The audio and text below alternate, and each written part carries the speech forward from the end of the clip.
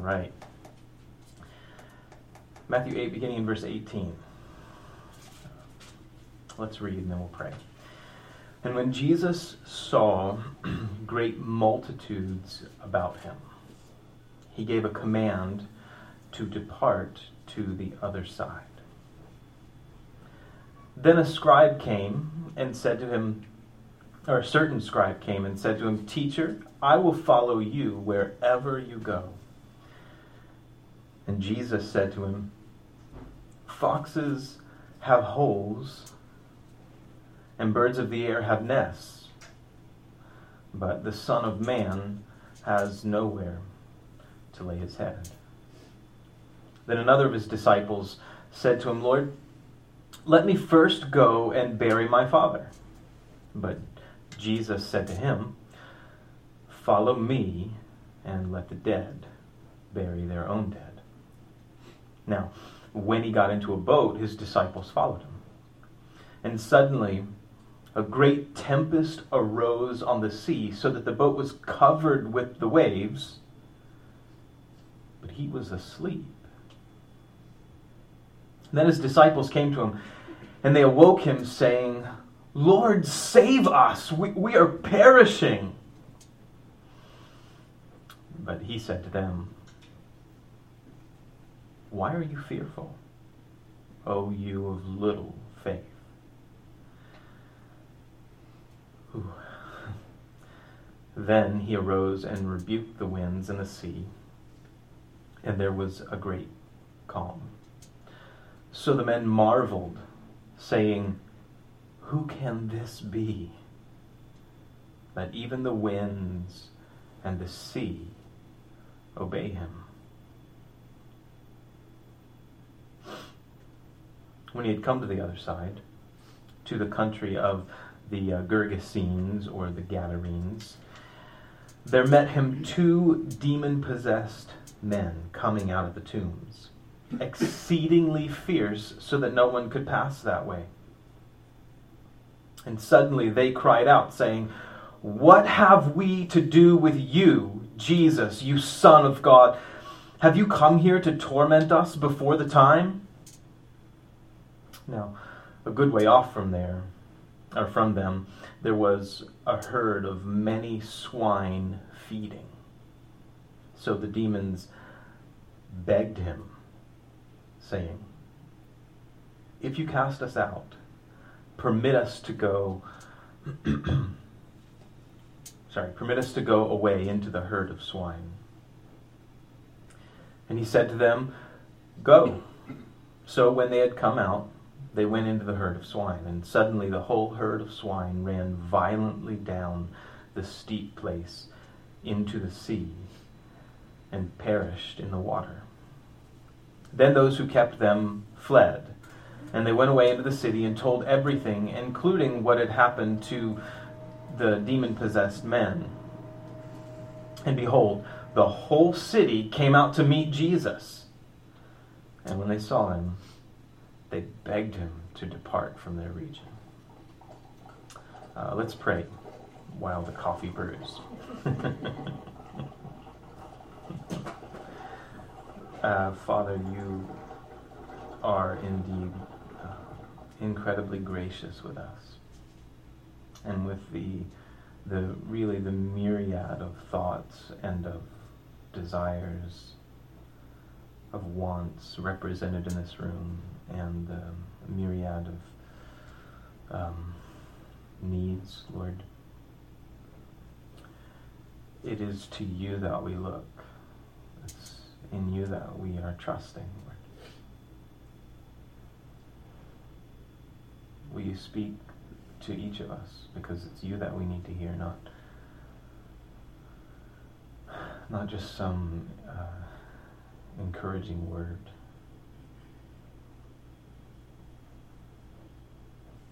It is you that we need, Lord, not simply something from you. And you've given yourself to us. And it is our joy and our delight to grow more and more in understanding what that means. That we are your precious, dear children, adopted into your family, brought in by the blood of Jesus. and to know what is your great care for us, even when we misunderstand the circumstances that we might face. Lord, will you show us that our faith might grow, that our trust in you, that it would increase, Lord.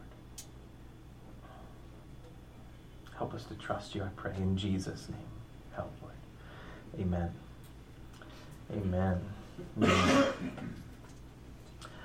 So in Jesus' ministry here, in the early part of his ministry, there are a lot of people that are beginning to crowd around him. Some of that is centered around a couple of things. It's centered around the fact that he's doing incredible miracles. He's teaching things that they hadn't really heard taught before. He's basing his authority and what he's saying on himself rather than on previous rabbis.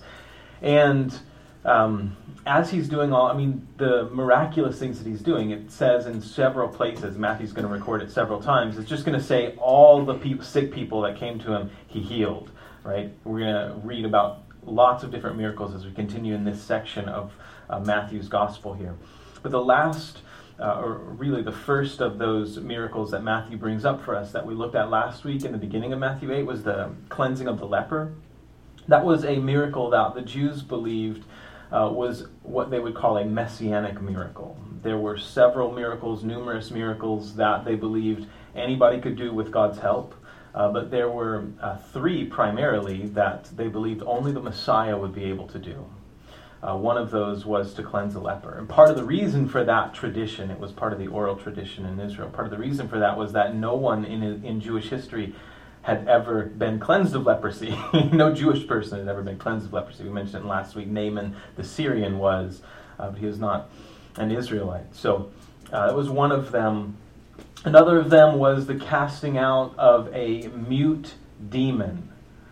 A demon who caused a person not to be able to speak. And the reason for that was that Jewish exorcists, which were a common thing, they were a normal thing, these Jewish exorcists, what they would do, the practice that they were taught for exorcism was to speak to a demon and to ask the demon its name, and then to command the demon to leave a person alone by its name.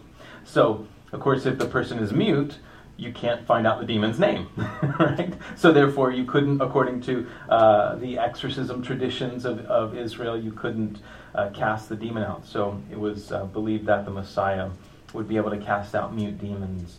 And a third miracle that was considered a messianic miracle was the healing of someone who was born with some sort of defect. Okay. And of course, you have that lengthy section in John's Gospel about the man who was born blind. And there's a reason why the Jewish leaders were so... there's a reason why it's written the way it is. There's a reason why they gave it so much attention, because it was considered to be one of the messianic miracles. So after Jesus healed the leper, he says to the leper, listen, dude, don't tell anybody, this is slightly paraphrased, don't tell anybody, bro, what happened, but go and offer the sacrifice that Moses commanded, right? And I mentioned last week that as he goes and he begins to bring this up, hey, I had leprosy, I've been cleansed now, he would have been exiled from the community because of his leprosy, and it would have been the priests themselves who performed that basically excommunication. They were the ones who were to examine him, they were the doctors, if you would, they would have examined him, and if the leprosy was determined to be what the law of Moses called leprosy, not necessarily exactly what we refer to as leprosy nowadays, a little possibly different. It referred to certain types of skin diseases, but and possibly neurological ones actually. But anyhow, regardless,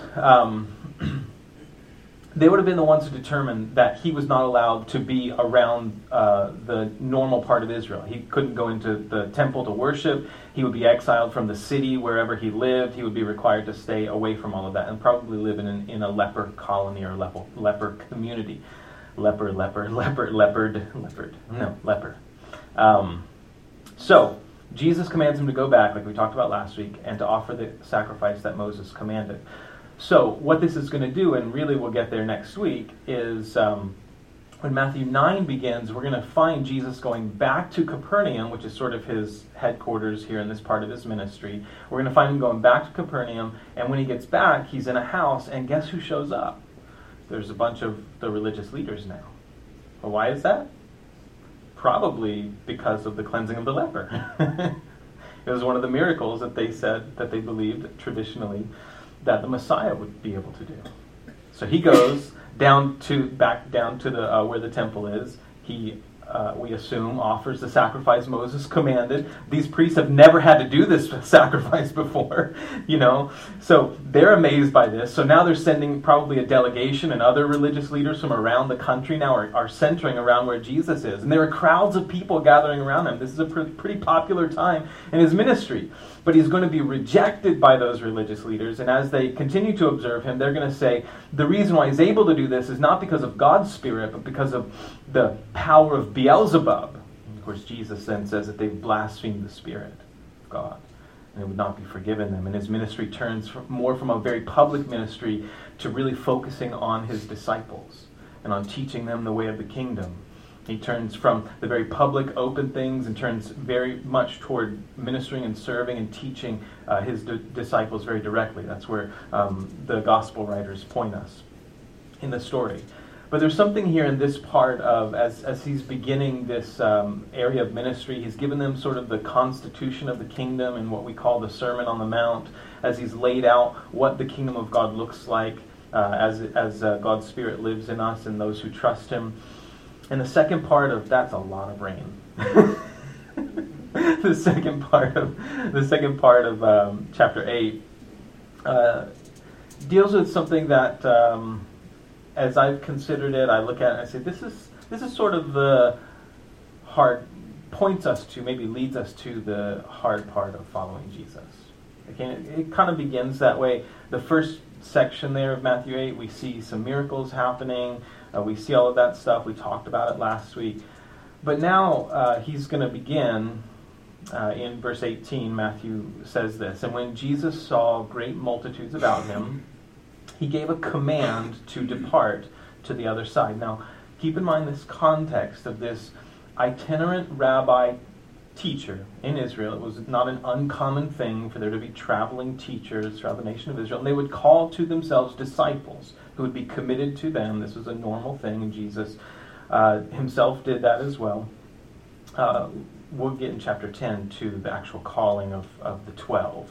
Okay, we're not quite there yet as far as Matthew's recording of the stories is concerned, but this was a normal thing. But as he's doing this, there are crowds of people gathering around him because, these are pretty fantastic miracles that he's performing. He healed Peter's mother-in-law, as we looked at last week. He cleansed the leper, and he healed the centurion's servant. And he spoke of how the centurion had this great faith, right? So now, Matthew says, when Jesus saw great multitudes about him, he gave a command to depart to the other side. Now, if you're in the crowds of people, and this might sound a little weird, okay, he's in Capernaum, which is a city on the Sea of Galilee, okay, so that's where you get a command to go to the other side. To the other side of what? The Sea of Galilee, which is a giant freshwater lake in the northern part of Israel. Nofginosar, Lake Gennesaret, it has many, many different names, but they all refer to this one giant lake. The Sea of Galilee is what it's called. About 13 or so miles north-south, and about 7 to 8 miles at its widest east-west is this big lake. And it is common for there to be storms that kick up pretty quickly on this. So they're in Capernaum. He gives a command to depart to the other side. If you're in this crowd of people, you've got to now make a decision. I'm going to follow him all the way to the other side of the lake? Okay? Or not? And so now a couple of questions come up. A certain scribe then came and said to him, the scribe being another teacher, a certain scribe came and said to him, "Teacher, I will follow you wherever you go." Sounds nice, doesn't it? Master, teacher, I will follow you wherever you go. So Jesus said to him, "Foxes have holes, and birds of the air have nests, but the Son of Man has nowhere to lay his head." Probably not the response that he wanted to hear, right? A lot of our lives are spent seeking security and safety And if we can't provide those for ourselves, we look to others to provide it for us. Government.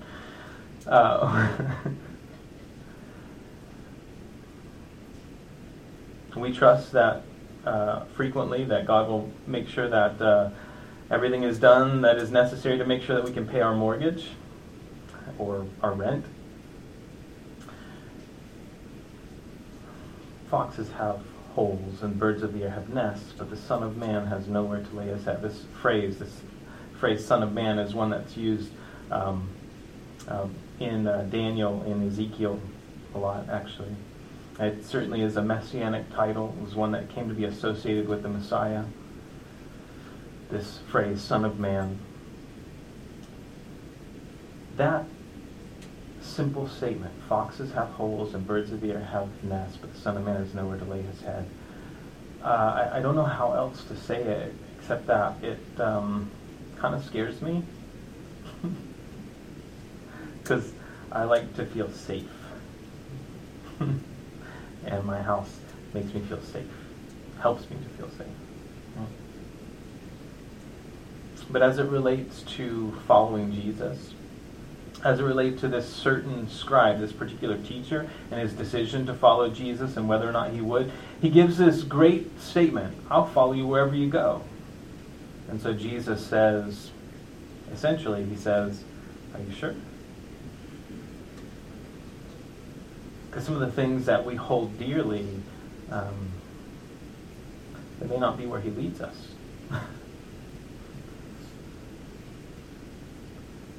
Following Jesus isn't always safe.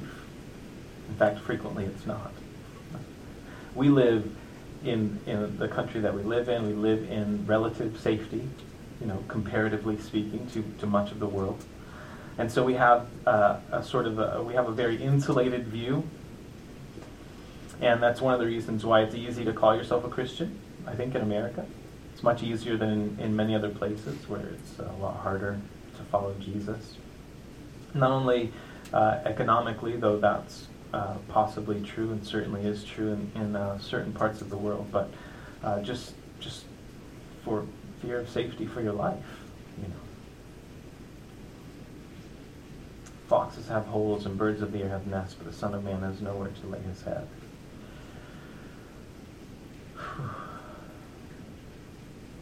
There is immediately a desire, I think, to lighten some of the weight of Jesus' words at times. To rush to say, well, this doesn't mean exactly what it seems to mean.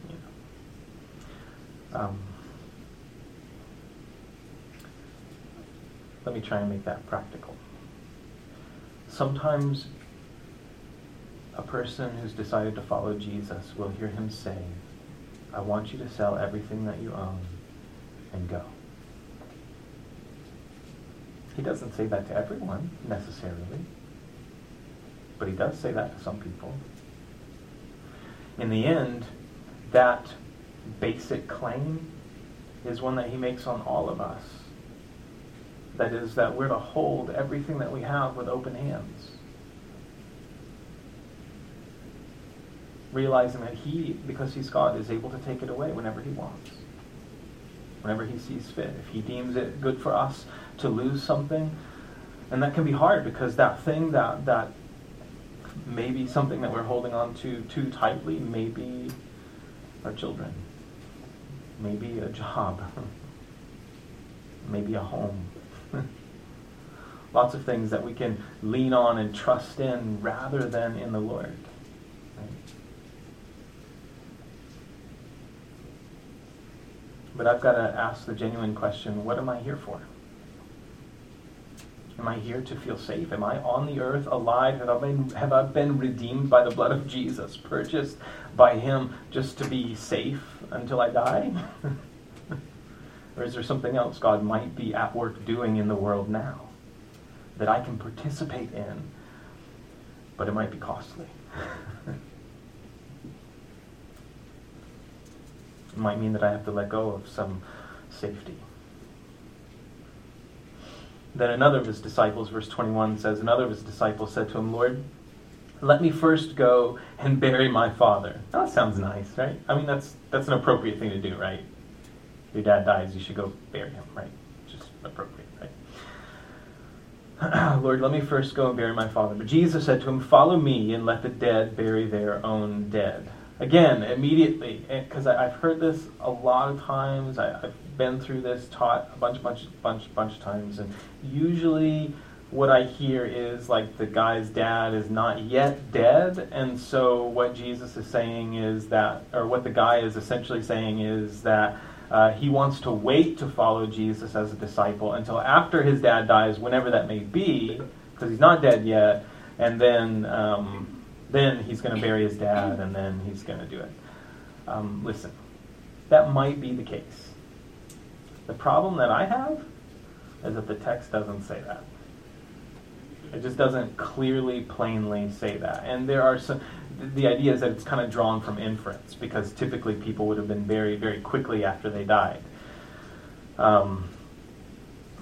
Typically, and actually still are in the Middle East. Part of, I believe, some Islamic beliefs include, and this was pre-Islam, so please don't confuse the two, but some Islamic beliefs require that a person be put in the grave on the day that they die, like before sundown is the idea. That, of course, comes later on in human history than what we're reading here, but regardless, whether it was this guy saying, my dad's not dead yet, so let me hang out with my family, and then once my dad dies, then I will come and follow you. Or whether he's saying, let me just go back now, because my dad just died, let me go back now and bury my dad. I don't know. But Jesus' response is curious, isn't it? Follow me. You follow me, and let the dead bury their own dead. How do you say that to somebody? Sometimes I'm reminded that, honestly, Jesus isn't always PC. He doesn't always say things that sound nice. I mean, that's, again, almost immediately there's this sense of, well, I've got to say something to soften the blow of this. This sounds really insensitive, doesn't it? Follow me and let the dead bury their own dead. It sounds very insensitive. And I'm not going to try and wiggle out of that. There was a demand that Jesus gives. Remember, the first thing we read was Jesus giving a command to depart to the other side of the lake. And so these guys come to him now, and they're saying, here's some, what about this? I'll follow you wherever you go. Well, listen, it doesn't necessarily mean that you're going to have a place to lay your head down. It doesn't mean you're going to have a house to stay in. It doesn't mean that Jesus couldn't pay for the things that needed to be paid for. Goodness. Remember when he was asked about paying the temple tax? He was like, hey, Peter, just go catch a fish, right? And so he pulled this fish up, and boom, there's some money in it. I mean, he's the Lord, right? He can do what he wants. But as he was traveling around doing ministry, he didn't have the security of knowing that there would be a place, a home for him to sleep in every night. Are you sure that you want to follow me? The Son of Man has nowhere to lay his head. Lord, I'll go to the other side of the lake. Let me go bury my dad first. I wonder if some of that, if that's in this immediate context here of what's about to happen when they get to the other side of the lake, it's almost like if you do that, you're going to miss out on the thing that I'm doing over there, because he's only there. It seems he's on the other side of the lake almost for one specific thing, and then he's going to leave. It's an amazing, this whole thing is like his ministry is based in Capernaum, and then he takes this detour over to the other side of the lake, to the area of the Gergesenes or the Gadarenes, to the other side of the lake, and just this one thing happens, and then he leaves, and that's it. It's this totally random, seeming like, why is he even there thing, Follow me and let the dead bury their own dead. And some have suggested the idea here is let the spiritually dead bury the physically dead. I don't know. Certainly this is not Jesus' way of saying, hey, if you follow in me, you shouldn't worry about funerals, right? Like, that's not what he's saying, right? I think that the idea here is rooted in this idea of complete abandonment to following him. In fact, in another place, Jesus is going to say that unless we hate our father and mother, our children, for his sake, for the sake of his kingdom, we're not worthy to follow him. No, I think that's a clear use of hyperbole. Jesus isn't asking us to hate people. He's saying that by comparison to your devotion to me, all of these other things are just side things. It's me first, right? In fact, that's reflective of the first commandment, right? Love the Lord your God with all your heart, mind, soul, and strength. Have no other gods before me. Not even your family.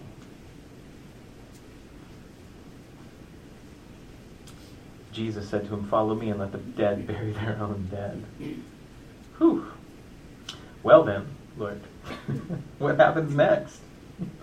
And when he got into a boat, verse 23, his disciples did what? They followed him. Curious. He makes this demand, this call of absolute devotion to himself, and his disciples followed him in this boat. He got into a boat, his disciples followed him, and suddenly a great tempest arose on the sea, so that the boat was covered with the waves. I've never been on the Sea of Galilee. I have been in a boat a few times, and I'm a little intimidated when the water is glassy.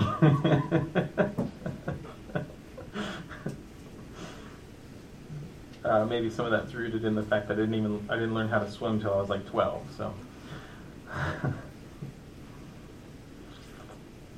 I was at St. Mark's one time, and leaning through one of the little footbridge things on the railing, and I flipped over and fell into the water when I was like 5. I was terrified. I didn't know how to swim either, and I fell in the water. It was not fun. Anyways. So that the boat was covered with the waves. His disciples, many of them were what? The ones we've already read about that have been called? What was their trade? The 2 sets of brothers, right? Simon Peter and Andrew and James and John were fishermen. Now where were they fishermen?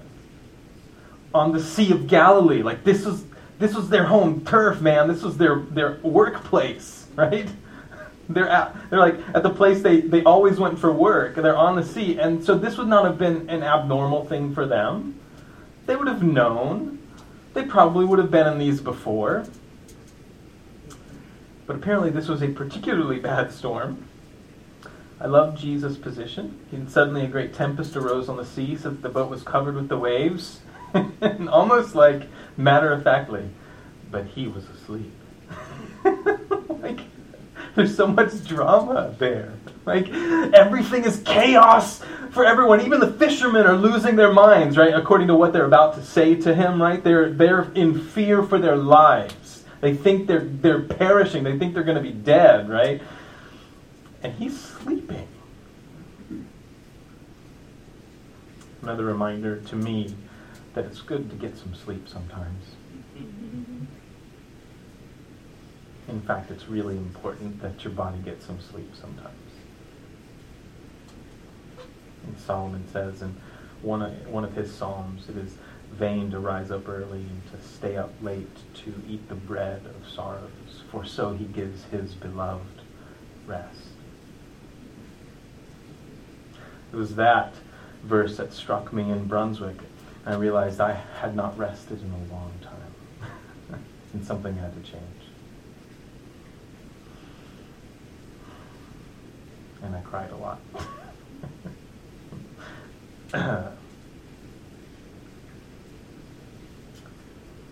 He was asleep.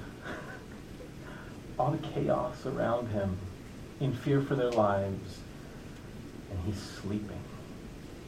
I'm sure you've never felt like that before, in the middle of whatever the tempest is that you've gone through in your life. You've never felt that way before, right? Like it's been chaos all around you and everything is falling. The sky is falling. The sky is falling. We've cried out before, right?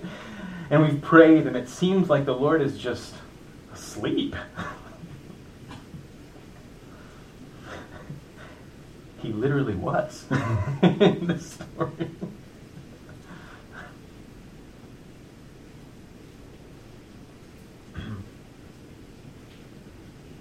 Isaiah 26:3 says, you will keep him in perfect peace, whose mind is stayed on you because he trusts in you.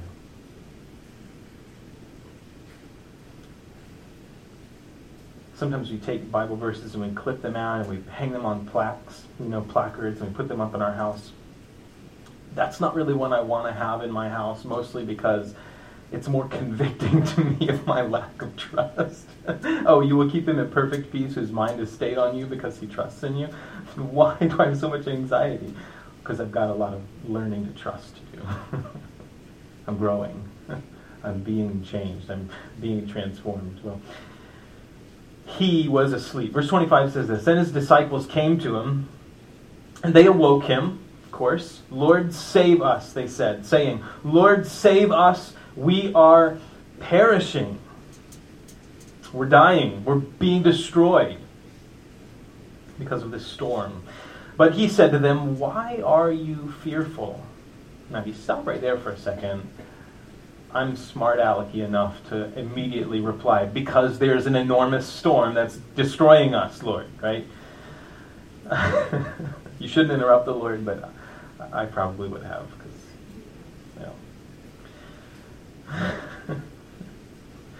or just looked at him like dumbfounded, like, you seriously have to ask that?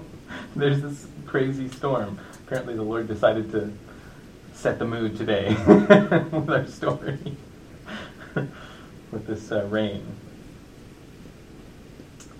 His disciples came to him and they awoke him, saying, Lord, save us, we are perishing. But he said to them, why are you fearful, O you of little faith? Now, earlier on in the chapter, Jesus marveled at someone's great faith. It was the centurion, right? The centurion in the Roman army who'd come to Jesus and said his servant was sick and he wanted Jesus to heal his servant. And Jesus said, I'll come and I'll heal him. And then this guy, because he's filled with so much faith, is able to look at Jesus and say, listen, I'm not even worthy to have you come in my house. In fact, I am a man who understands authority. I'm a centurion soldier. I understand there are soldiers under me, and I tell them what to do, and they go and do it. So I know that you can just speak the word, and my servant will be healed. And Jesus marveled at that faith, at his great faith. Now, when it comes to his disciples, that was a centurion, a Roman military leader, okay? Now it comes to his disciples, the people that he's called to be close to him, right? They're like, Lord, save us. We're dying, even though he had already given a command to go to the other side, as it's been noted previously, in the past. Jesus commanded them to go to the other side. I think if Jesus commands you to go to the other side, you maybe should be confident enough to say, you know what, Jesus said we're going to the other side. So no matter what happens in this boat, bro, we're making it to the other side, right? Because Jesus commanded us to go to the other side. Why are you fearful, O you of little faith?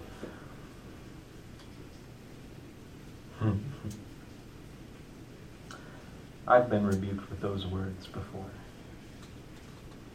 Several times. As I have followed Jesus. Why? Why are you so afraid? See, but stuff happens that we don't understand or that we don't expect. They were fearing for their lives at this point. Why are you fearful, O you of little faith? Then he arose and rebuked the winds and the sea, and there was a great calm. I mean,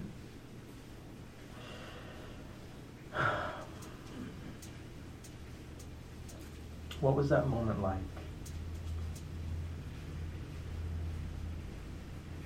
This great storm. They cry out to Jesus.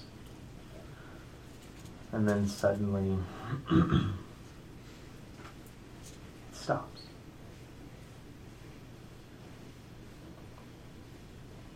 He rebuked the winds and the sea. I often wonder what he said to them. I rebuke you. I don't know. He rebuked them. Like, I don't know. Knock it off. You know. I don't know. How do you talk to a storm? I don't know.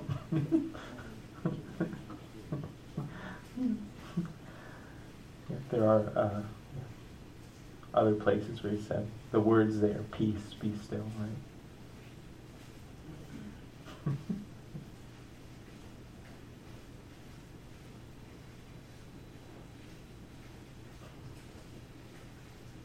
Why are you fearful, you little faith? Then he arose and rebuked the winds and the sea, and there was a great calm.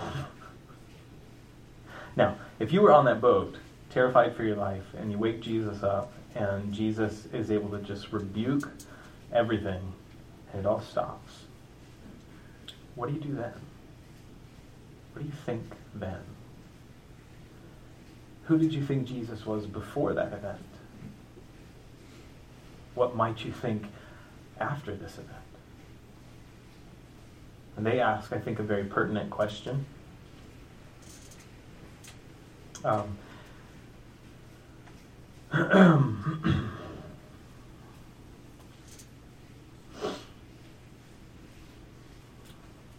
Their question is, well, verse 27 says, the men marveled, of course, saying, who can this be that even the winds and the sea obey him? Right? Who does that? Who is this man, Jesus? That's always the pertinent question. And if I'm following him, what is it that I'm afraid of? What is it that I'm fearful of?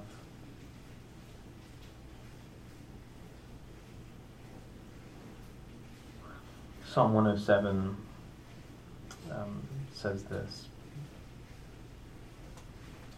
Verse 23, those who go down to the sea in ships, who do business on great waters, they see the works of the Lord and his wonders in the deep. For he commands and raises the stormy wind, which lifts up the waves of the sea.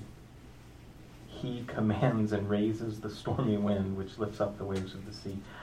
They mount up to the heavens. They go down again to the depths. Their soul melts because of trouble. They reel to and fro and stagger like a drunken man and are at their wits' end. I think this is a description of the disciples in the story we were just reading. Then they cry out to the Lord in their trouble, and he brings them out of their distresses. He calms the storm so that its waves are still. Then they are glad because they are quiet.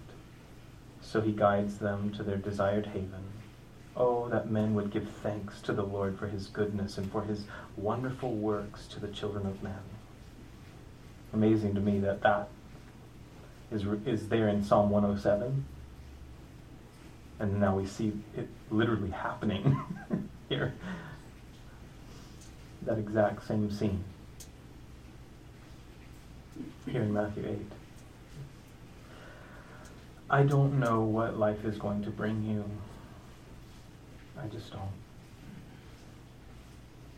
I don't know what following Jesus is going to cost you in the end. I know that he asks us to abandon everything to follow him.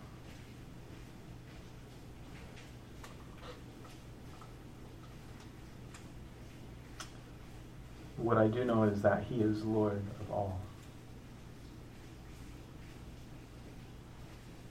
That he is in charge. In fact, in the next story, we're going to find something amazing to me about the even the realm of fallen angels, the demonic realm, as we might refer to it. Something that we saw, like in the book of Job, where Satan has to present himself before God, and he's not able to do anything to Job until he has permission to do so. As I've said to you before, there is only one God. And he exists forever as Father and as Son and as Spirit, three persons and yet one God. And everything else that there is something he made. He has no equal. There's nothing that rivals him. And as such, there's nothing that's hard for him. And I know that there are things that happen around the world that we don't understand. I get that.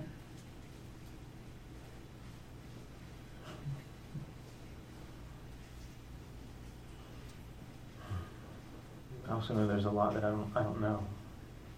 I don't understand how the butterfly effect of my kids making me late to get in my car to head to church. And how on the way somebody blew through a red light at one point that I would have been there if I had been 5 seconds earlier, and I would have been smashed. But see, I didn't see that. It didn't happen because my kids were complaining and they wouldn't let me get them in the car fast enough. And so all I'm saying is there's so much we don't know, guys, about why the things that happen to us and around us happen. We don't know how all of them are working together, but they are intricately knit together, cause and effect, in ways that we just can't see.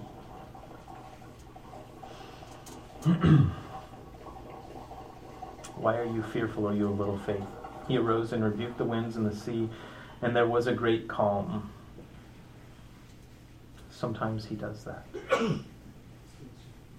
Sometimes he stands up in the middle of the storm and he rebukes it. In fact, for you and I who've chosen to follow him, in one way or another, he's always going to, in the end, calm the storm.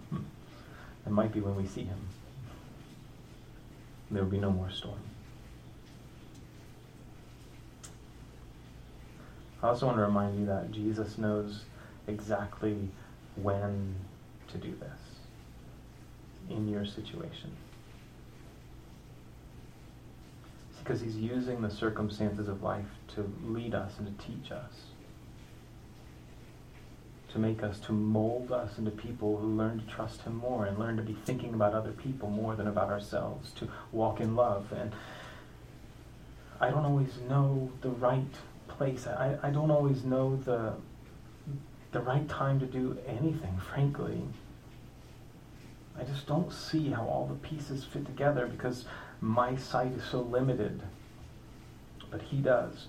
And he knows in your situation, he knows in whatever the thing is, whatever the storm is that may be in your life, in whatever season you find yourself in, he knows when to say, peace, be still.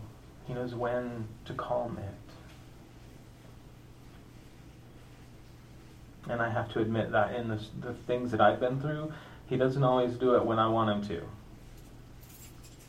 In fact, more often than not, he hasn't. Because I am seeking safety. And he's seeking something different for me. Because the ultimate goal of my life here on the earth is not my safety. It is his glory and the goodness of his kingdom. And you and I, we get to participate in that. We get to play a role in that. We get to be a part of it. Because he is kind and merciful to us. But he knows what he's doing. That's the sort of the summary. That's the thing. He knows what he's doing. Their response to this is, who can this be? Really? Who can this be? Now, if they look back to the Psalms, it's the Lord.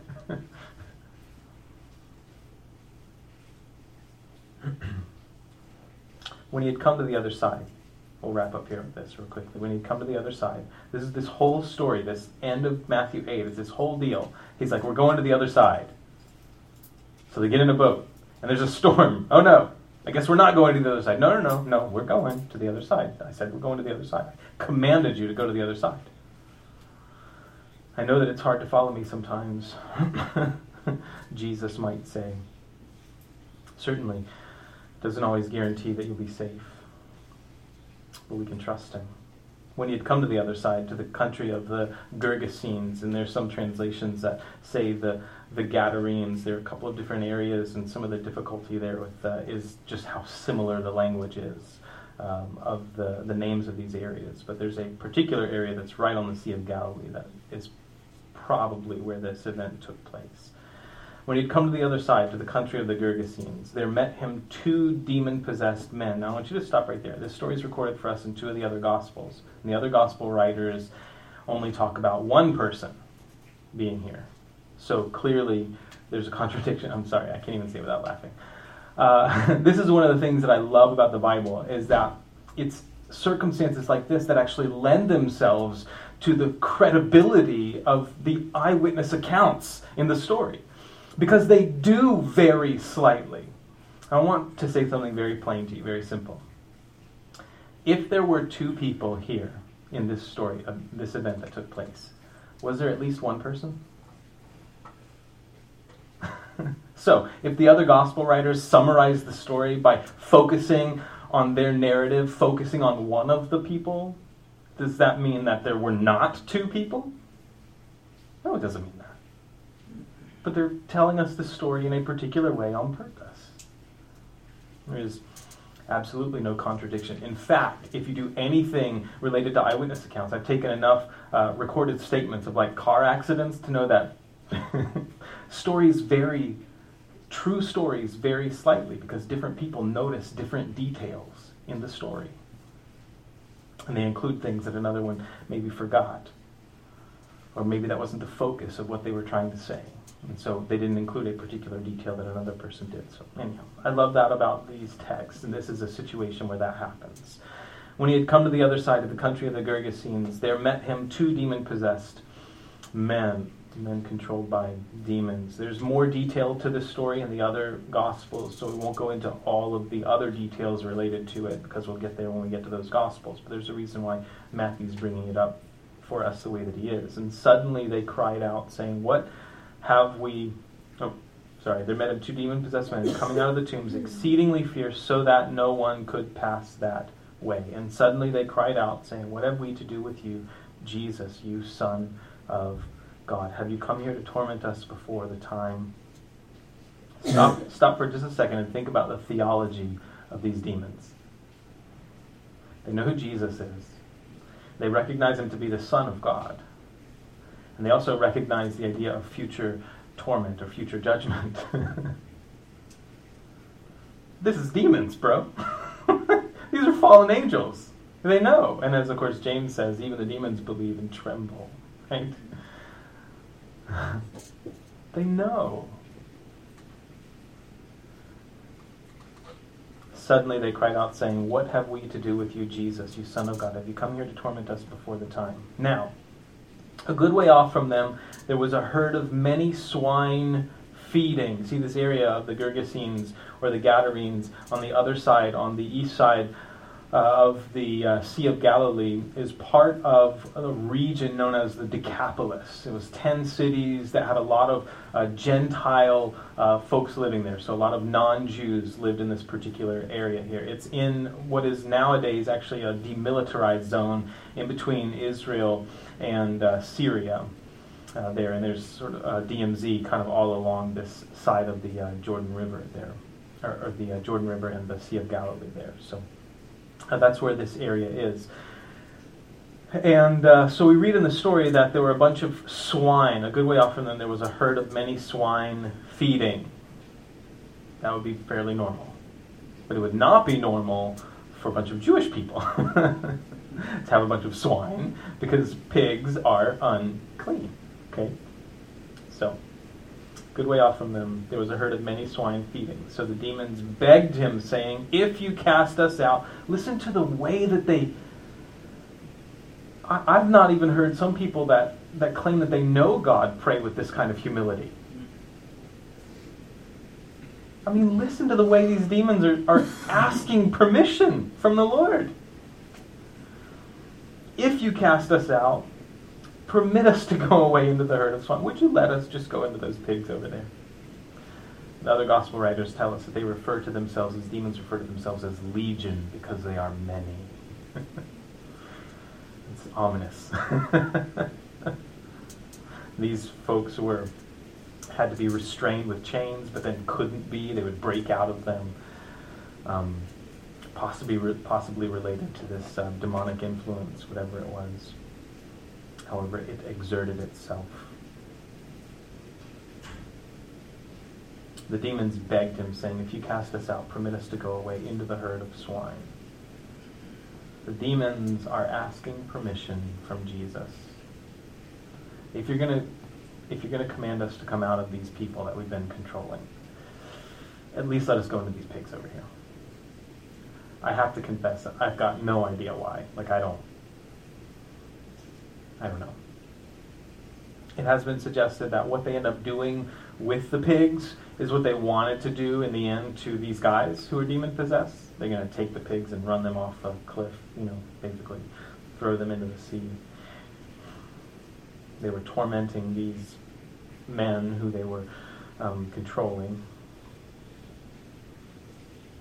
I don't know. It doesn't say what their motive was. Verse 32, though, says this, "And he said to them, 'Go.'" It's so simple. Just one word, just go. "So when they had come out, they went into the herd of swine." What is that even?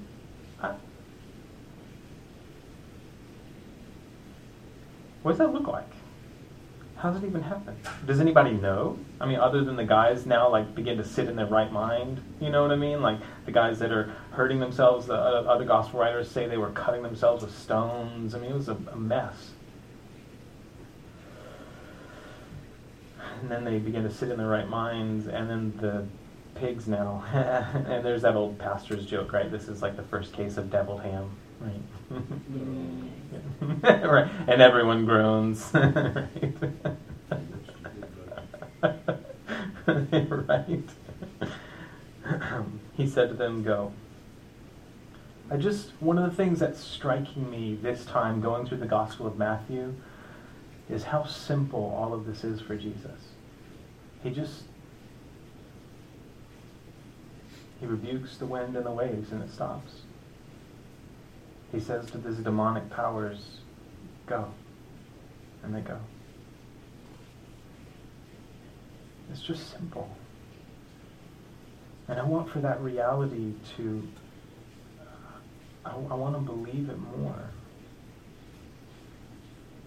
Sometimes I think some things are just really hard, but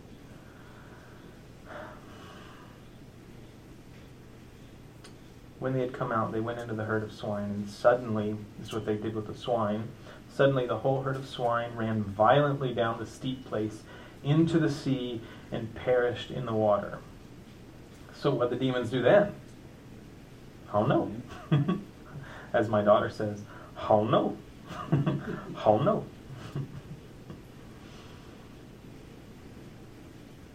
They took these pigs and they just drove them into the water.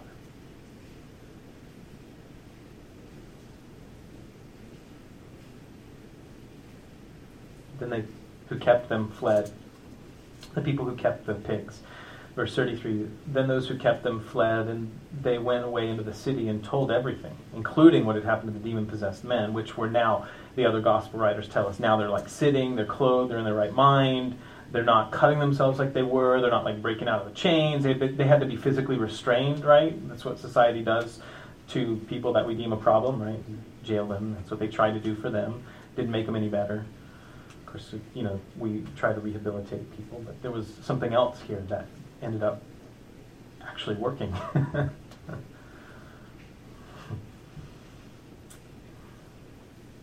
He told everything, including what had happened to the demon-possessed men, and behold, the whole city came out to meet Jesus. And this was a wonderful evangelistic opportunity. It was amazing. This whole city now comes out to meet Jesus because these two guys, who they all knew to be a problem, are now no longer a problem. I mean, that's powerful. That's amazing. And the demons that were tormenting them were sent into these pigs. Now the pigs are all driven into the water. And they all die. So the whole city came out to meet Jesus, and when they saw him, they begged him. When they saw him, right, they fell down and worshipped him as the God that he is, right? They thanked him that these two men who had been tormented by demons were no longer tormented so. No, none of that happened. Their pigs were dead.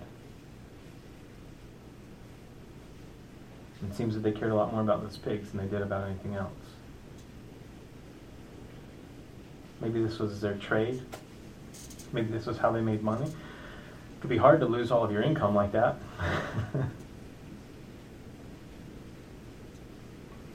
The whole city came out to meet Jesus, and when they saw him, they begged him to depart from their region. Get out here. And then the next chapter begins, so he got into a boat, he crossed over, and he came back to his own city. Isn't this literally like the weirdest episode? Like, why is this here? So here's I'm going to try and make a very, very quick summary. Not that I need to be that quick, right? It's raining so hard, nobody's leaving yet.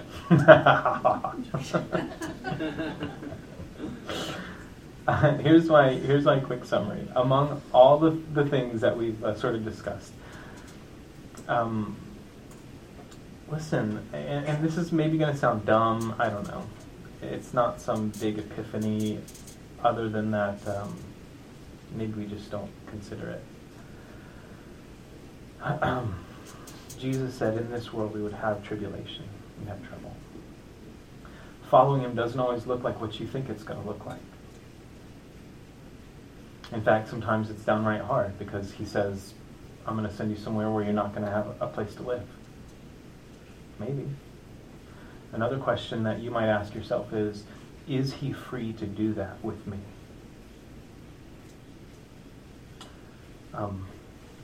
Paul says something I think is really important in the book of Galatians. With concerning his own attitude about his relationship to God. Paul says this in Galatians 2:20, you might remember it. I have been crucified with the Messiah. This was a theological position that Paul considered himself to be in. I have been crucified with the Messiah. These statements that Paul makes about his spiritual life, about his spiritual reality, are ones that he is calling us to trust, calling us to believe as well. As he says about himself, I am crucified, I have been crucified with Christ, I've been crucified with the Messiah. And here's what the implication of that is. It is no longer I who live, but the Messiah lives in me. Christ lives in me. And the life which I now live in the body, in the flesh, I live by faith or by trusting in the Son of God who loved me and gave himself for me. It's really a statement of absolute surrender, saying that I died with Jesus on the cross. If we're saying that we want to be united together with him in the likeness of his resurrection, you want to be raised from the dead? you want to be free from death? I do. It means that we follow him. We're crucified with him. The life that I now live in my body, I live by faith in the Son of God who loved me and gave himself for me. It is no longer I who live, but Christ lives in me, Paul would say. Every part of your life belongs to God. In fact, Paul calls us to such in the book of Romans. Paul actually calls us very directly to that reality, a verse that we, many of us, maybe remember. I beseech you, therefore, brethren, by the mercies of God, that you present your bodies a living sacrifice, holy, acceptable to God, which is your reasonable service. And do not be conformed to this world, but be transformed by the renewing of your mind, that you may know or prove what is that good and acceptable and perfect will of God. Living sacrifices. You're still alive. But for you and I who've decided to follow Jesus, we abandon everything else that we might know him. And in doing so, I think it's important for us to recognize that he has the right to do whatever he wants with us. In fact, Paul would write in another place as he quotes the Old Testament prophets, he is the potter and we are the clay. And what right have we to say to the potter, why did you make me like this? You see, because there are things that God is doing in your life that you don't understand and that maybe have less to do with you and more to do with what God is doing in the lives of the people around you. Is it okay for God to use your life that way? Like he used those pigs? These people were really mad about losing all their pigs, it seems. They were just like, we don't even, just get out of here. That was their response to Jesus. And maybe immediately we think, oh, well, that's not fair, or that's not whatever. But who am I to say that? He is God. And he can do whatever he wants, whenever he wants, in whatever way he wants, to whomever he wants, and nobody can tell him otherwise. Now, one of the things that is incredibly humbling to me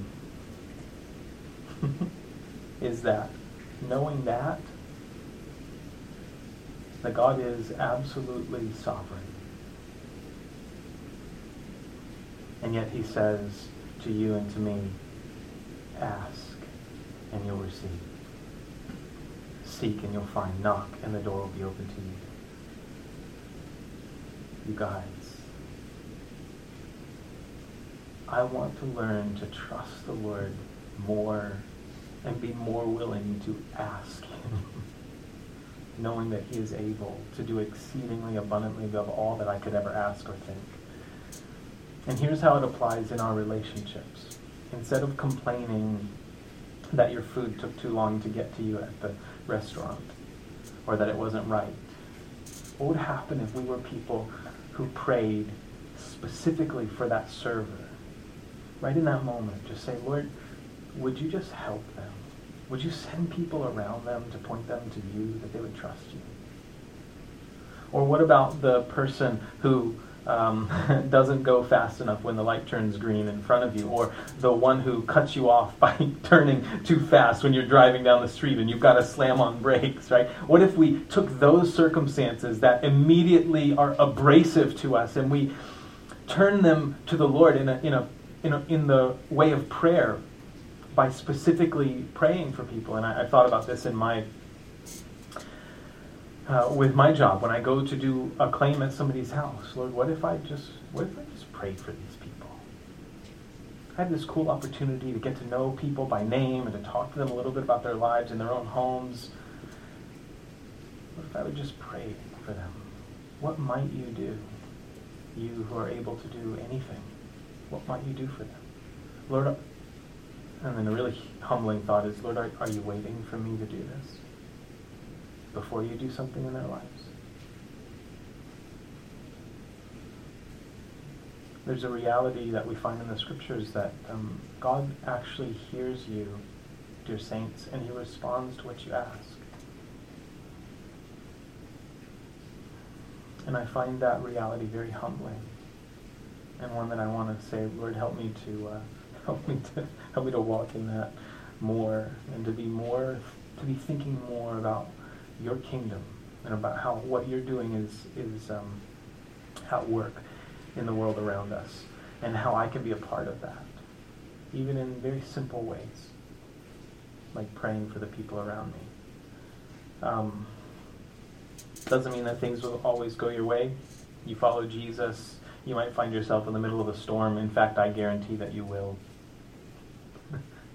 Mostly because such is the nature of life in a fallen world. But there are also some that are directed by the Lord to teach us to trust him more.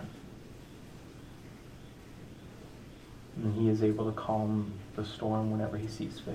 Don't you worry. Don't you worry. Why are you fearful, oh, you little faith?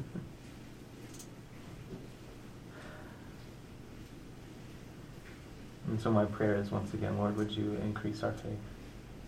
This whole deal of him going to the Gergesenes, to the Gadarenes, and healing these demon-possessed men, What was it for?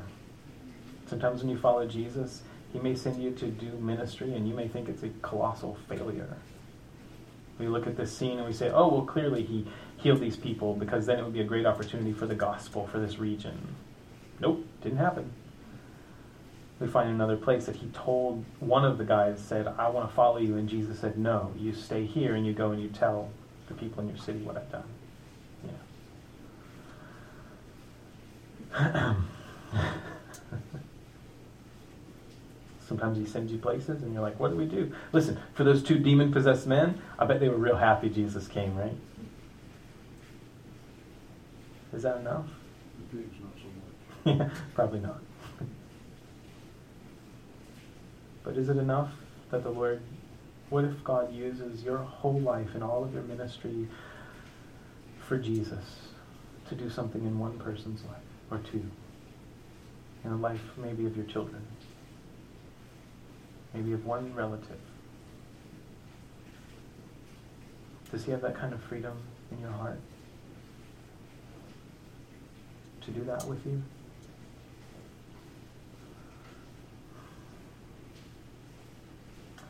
I realize the more I look at the scriptures, I realize just how much I want to be in control.